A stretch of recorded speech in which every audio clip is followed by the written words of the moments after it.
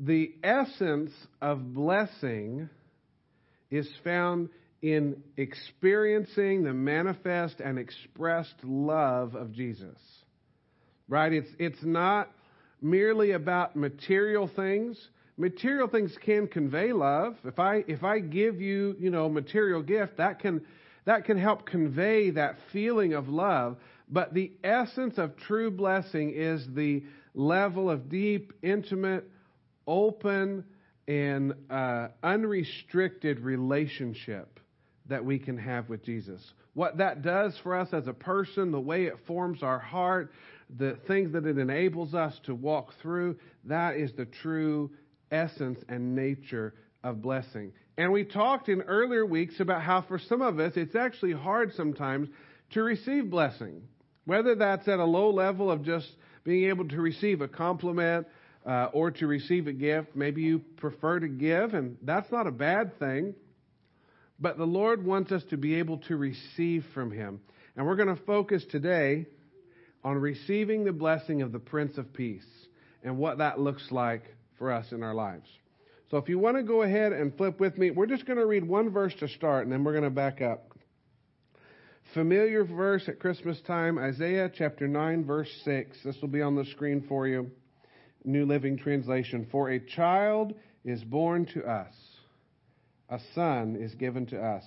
The government will rest on his shoulders, and he will be called Wonderful Counselor, Mighty God, Everlasting Father, Prince of Peace.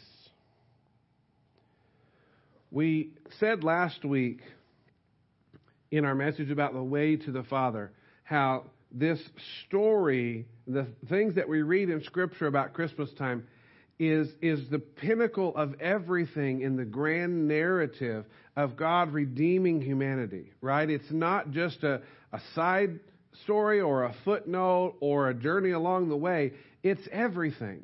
Because what happened, what was initiated when God sent His Son to put on flesh and come and be with us, was given to us as a gift, opened the door to make a way for us to have that intimate relationship with the Father. And part of what we've been mining out is what are all the things that are sort of implied or included in that.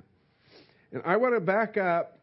I don't know how many of you are familiar, but I want to read verses 1 through 6 again from the New Jerusalem Bible. And I'll point out why here in a minute. But just follow along with me on the screen. Maybe somebody has a New Jerusalem, but I doubt there's one present in the pews. So follow along with me on the screen here. Isaiah 9:1. The people that walked in darkness have seen a great light. On the inhabitants of a country in shadow, dark as death, light has blazed forth. You have enlarged the nation. You have increased its joy.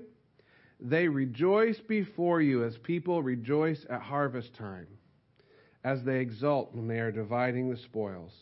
For the yoke that weighed on it, the bar across its shoulders, the rod of its oppressor, these you have broken as on the day of Midian.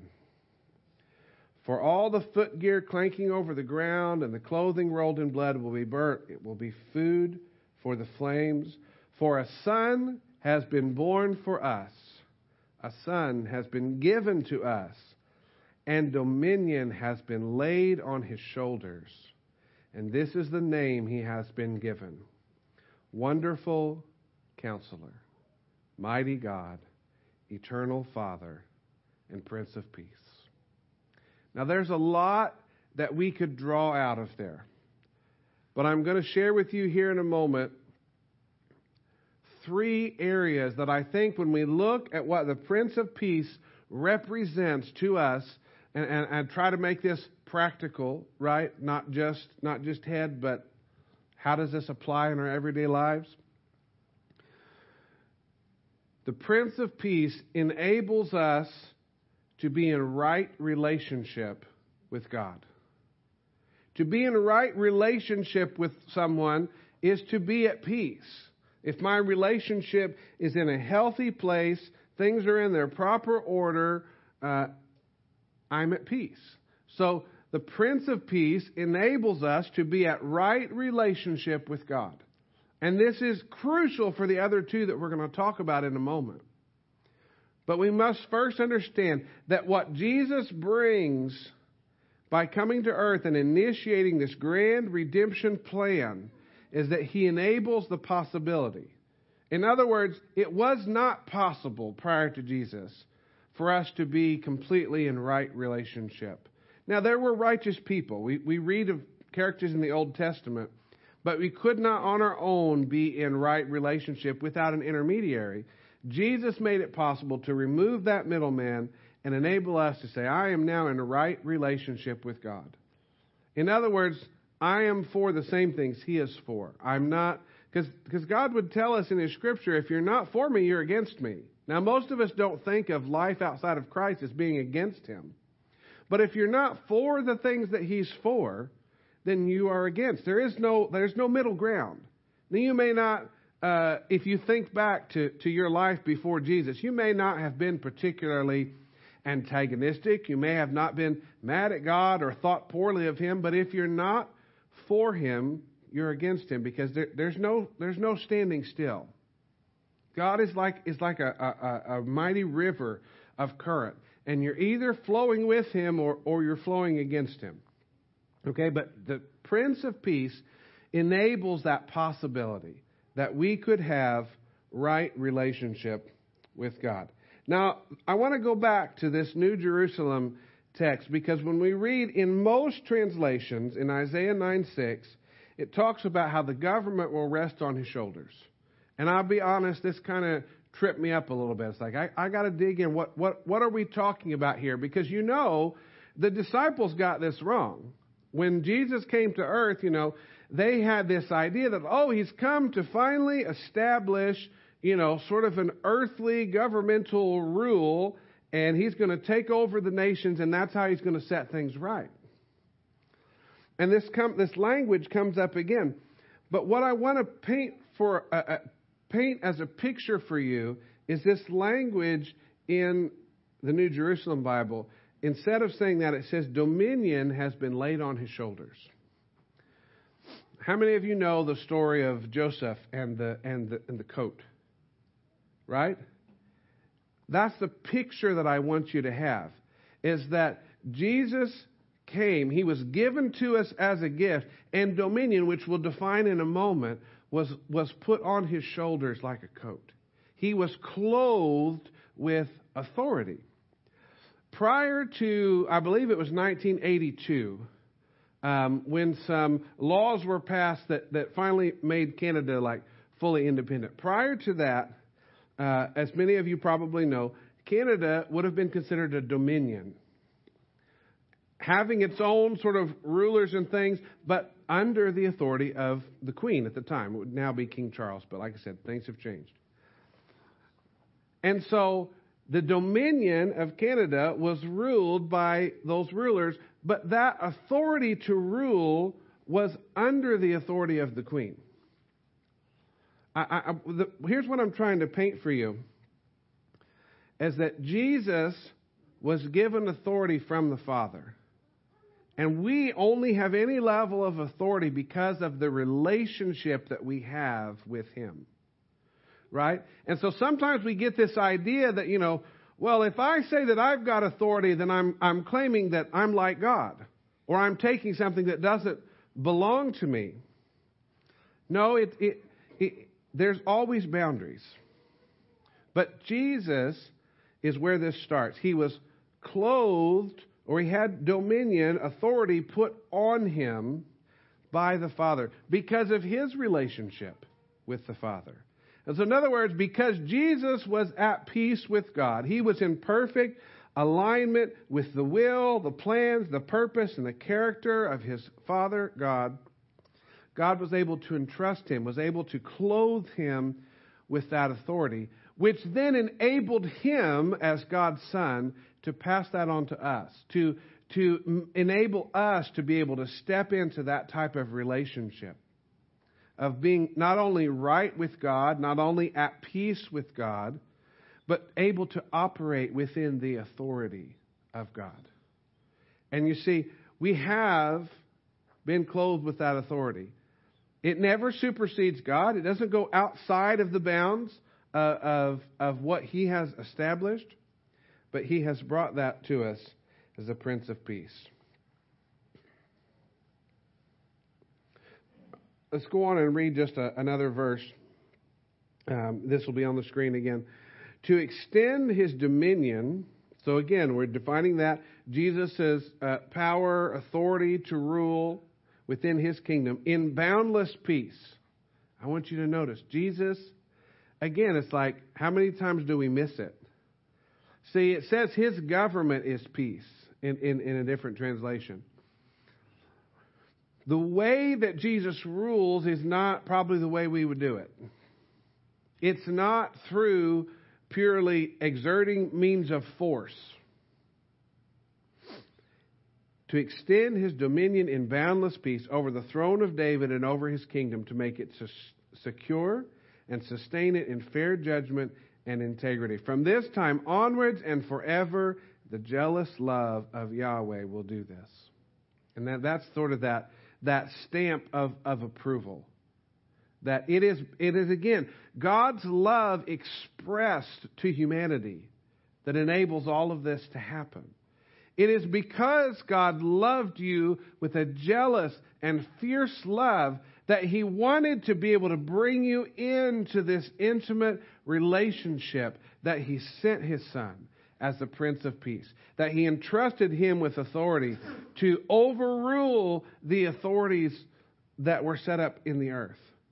To say, you can come in. You can, because of the Prince of Peace, you can enter into this relationship with Jesus. And so again, peace for us this Christmas, first of all, means right relationship with God.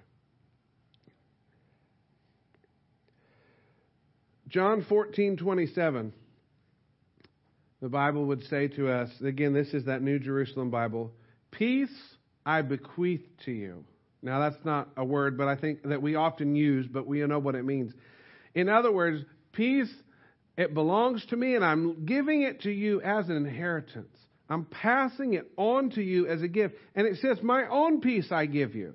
So what Jesus gives to us as the Prince of Peace is not just saying, oh, here's something I picked up over here. This will work for you. No, He's saying the very peace that I carry as the Son of God, that very peace I give to you.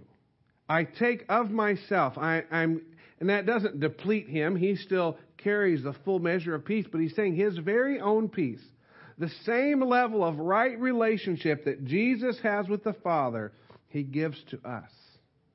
And He says, my own peace I give to you, a peace which the world cannot give. This is my gift to you. Do not let your hearts be troubled or afraid. This gift the world cannot give. Now, we have things in the world, so many of you know I'm more of an introvert than an extrovert.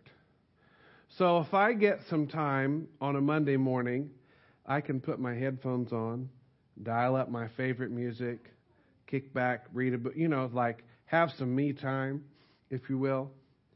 That might bring some, that's peaceful. I'm doing things that feed my soul, things that I enjoy. Maybe for you it's an activity or a hobby. Another one for me in a warmer season of the year is to go out and hike a trail. Again, just to kind of get away from the busyness of everything that's going on.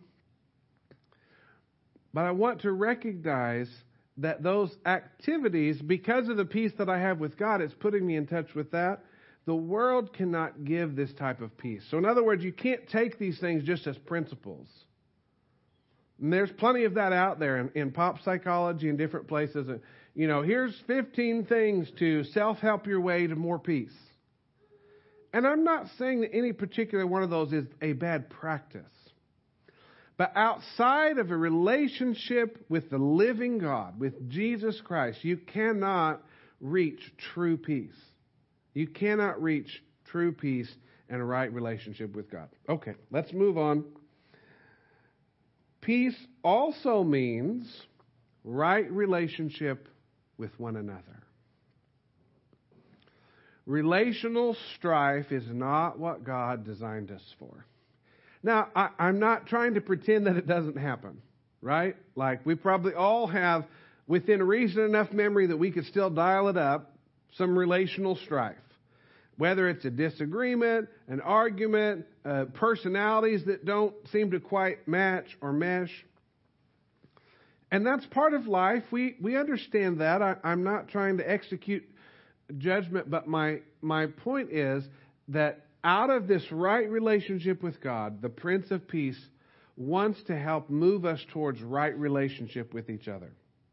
Now, right relationship does not mean conformity, right? It doesn't mean that we all have to be exactly the same, or we all have to have the same opinions or thoughts, or that we even all have to have the same type of relationship.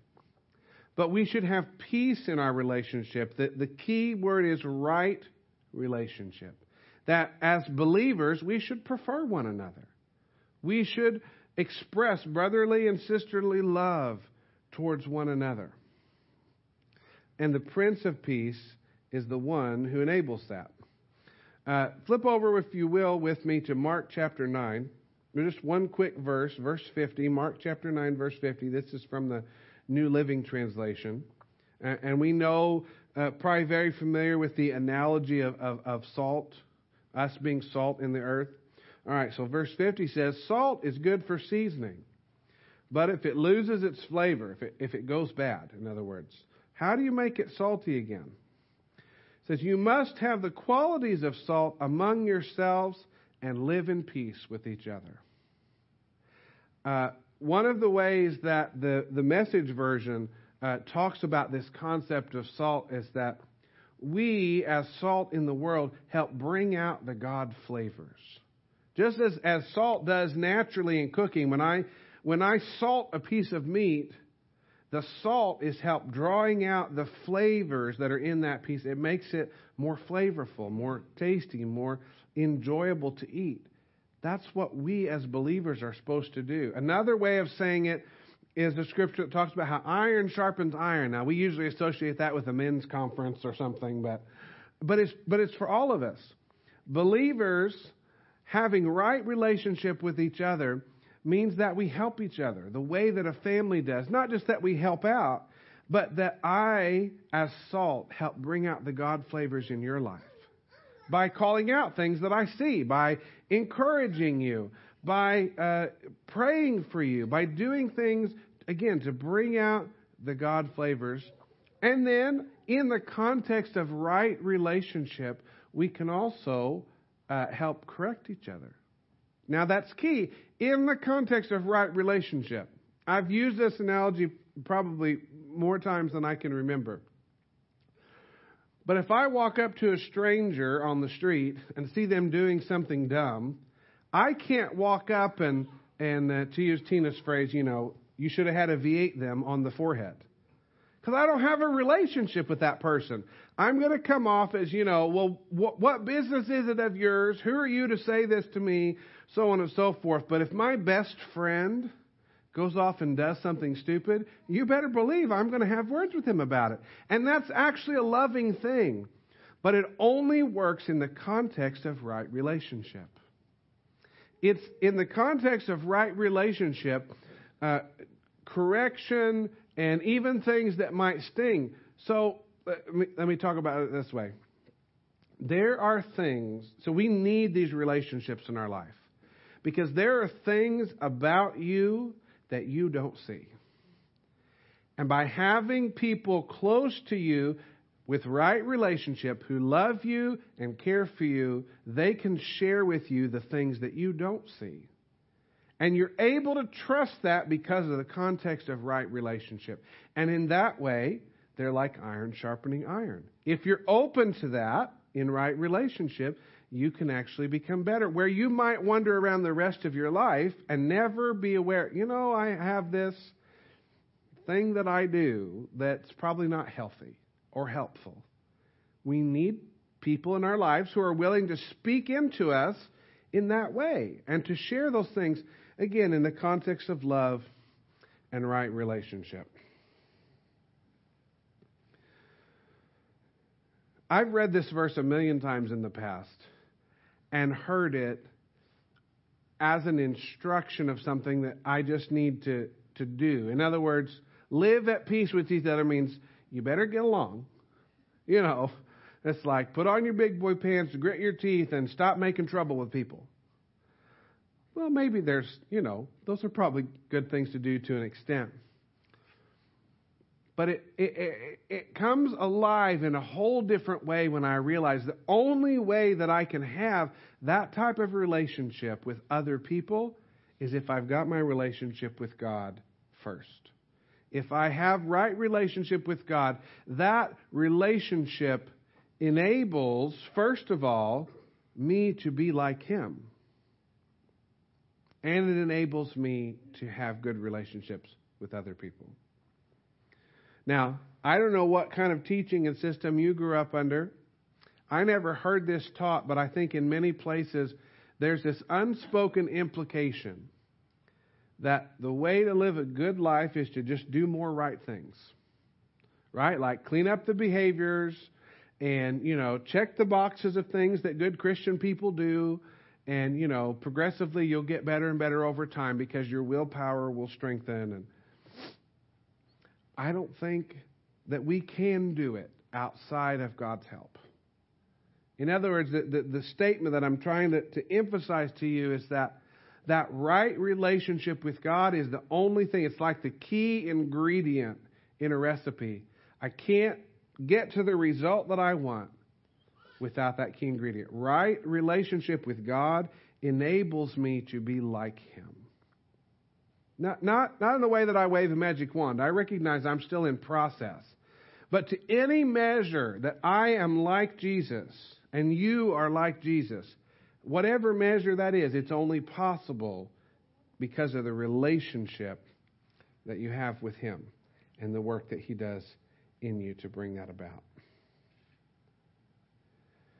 The last one, and this is maybe the most difficult. Peace also means right relationship with myself. Right relationship with myself. And many of us either struggle with this area or think it's totally unimportant.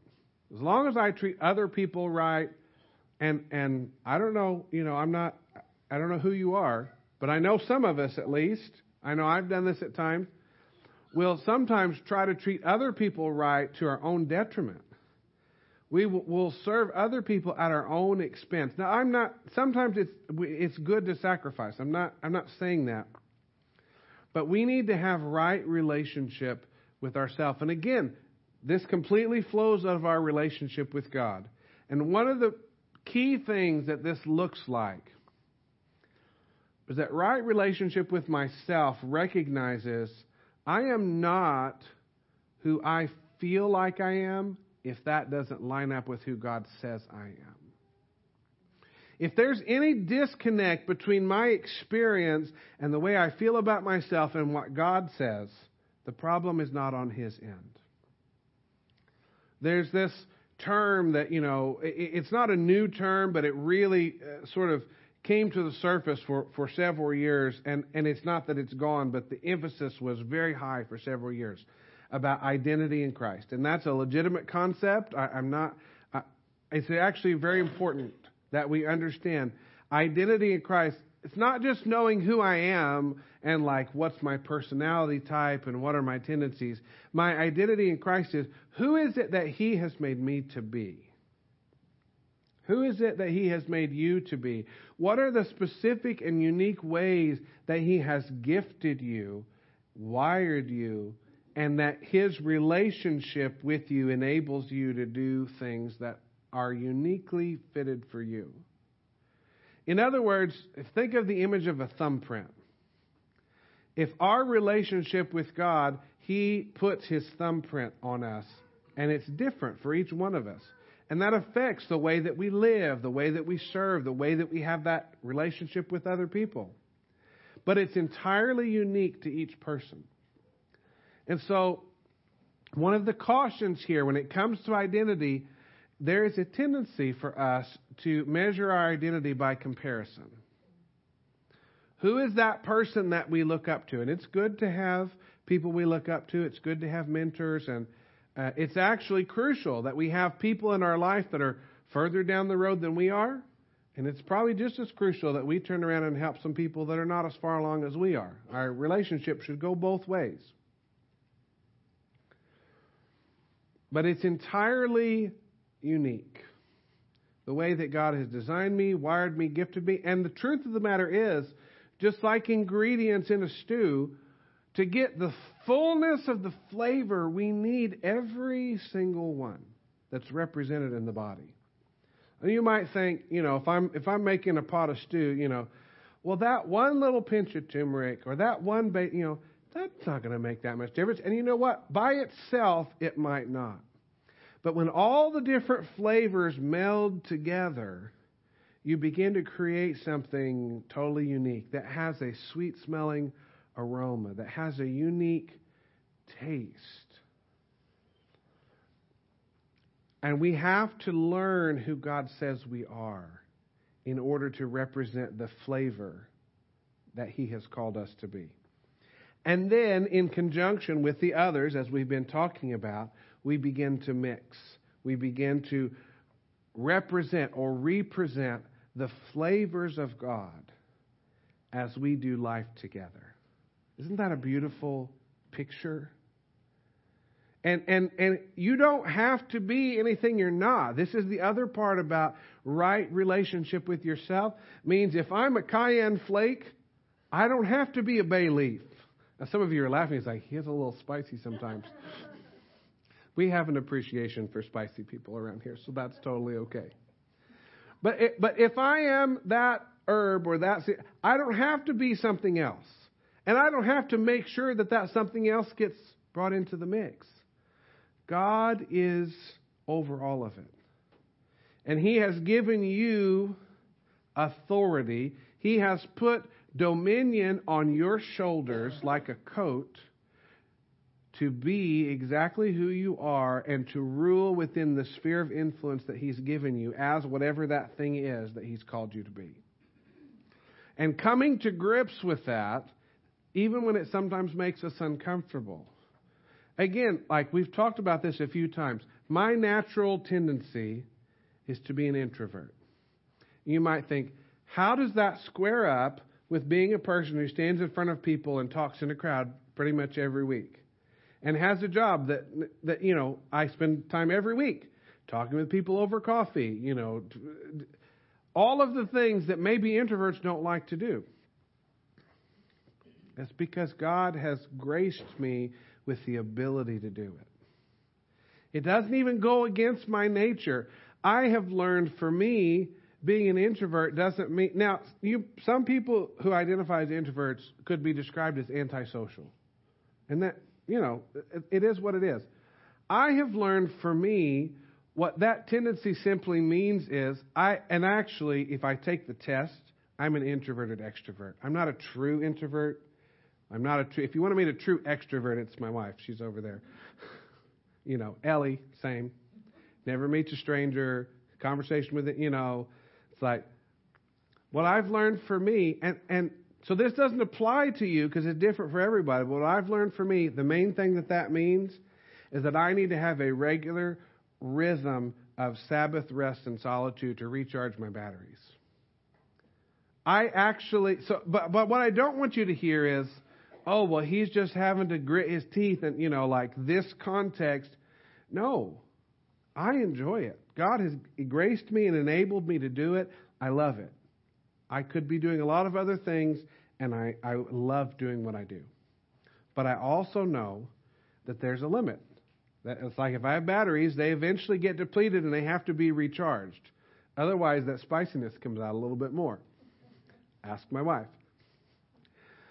Right relationship with yourself. And I would just encourage you, even as we go into this Christmas season, a lot of family context and things that happen around this time of year, we start to come under expectations of other people, right? Well, they expect this of me, or they know my history, and so therefore they expect this.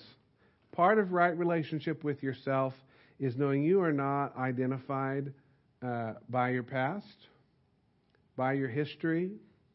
You are primarily identified by who God says you are. And if you go way back to one of our other series, we are all people in process. Give yourself that slack. You're in process. But you need to primarily identify as who God says you are.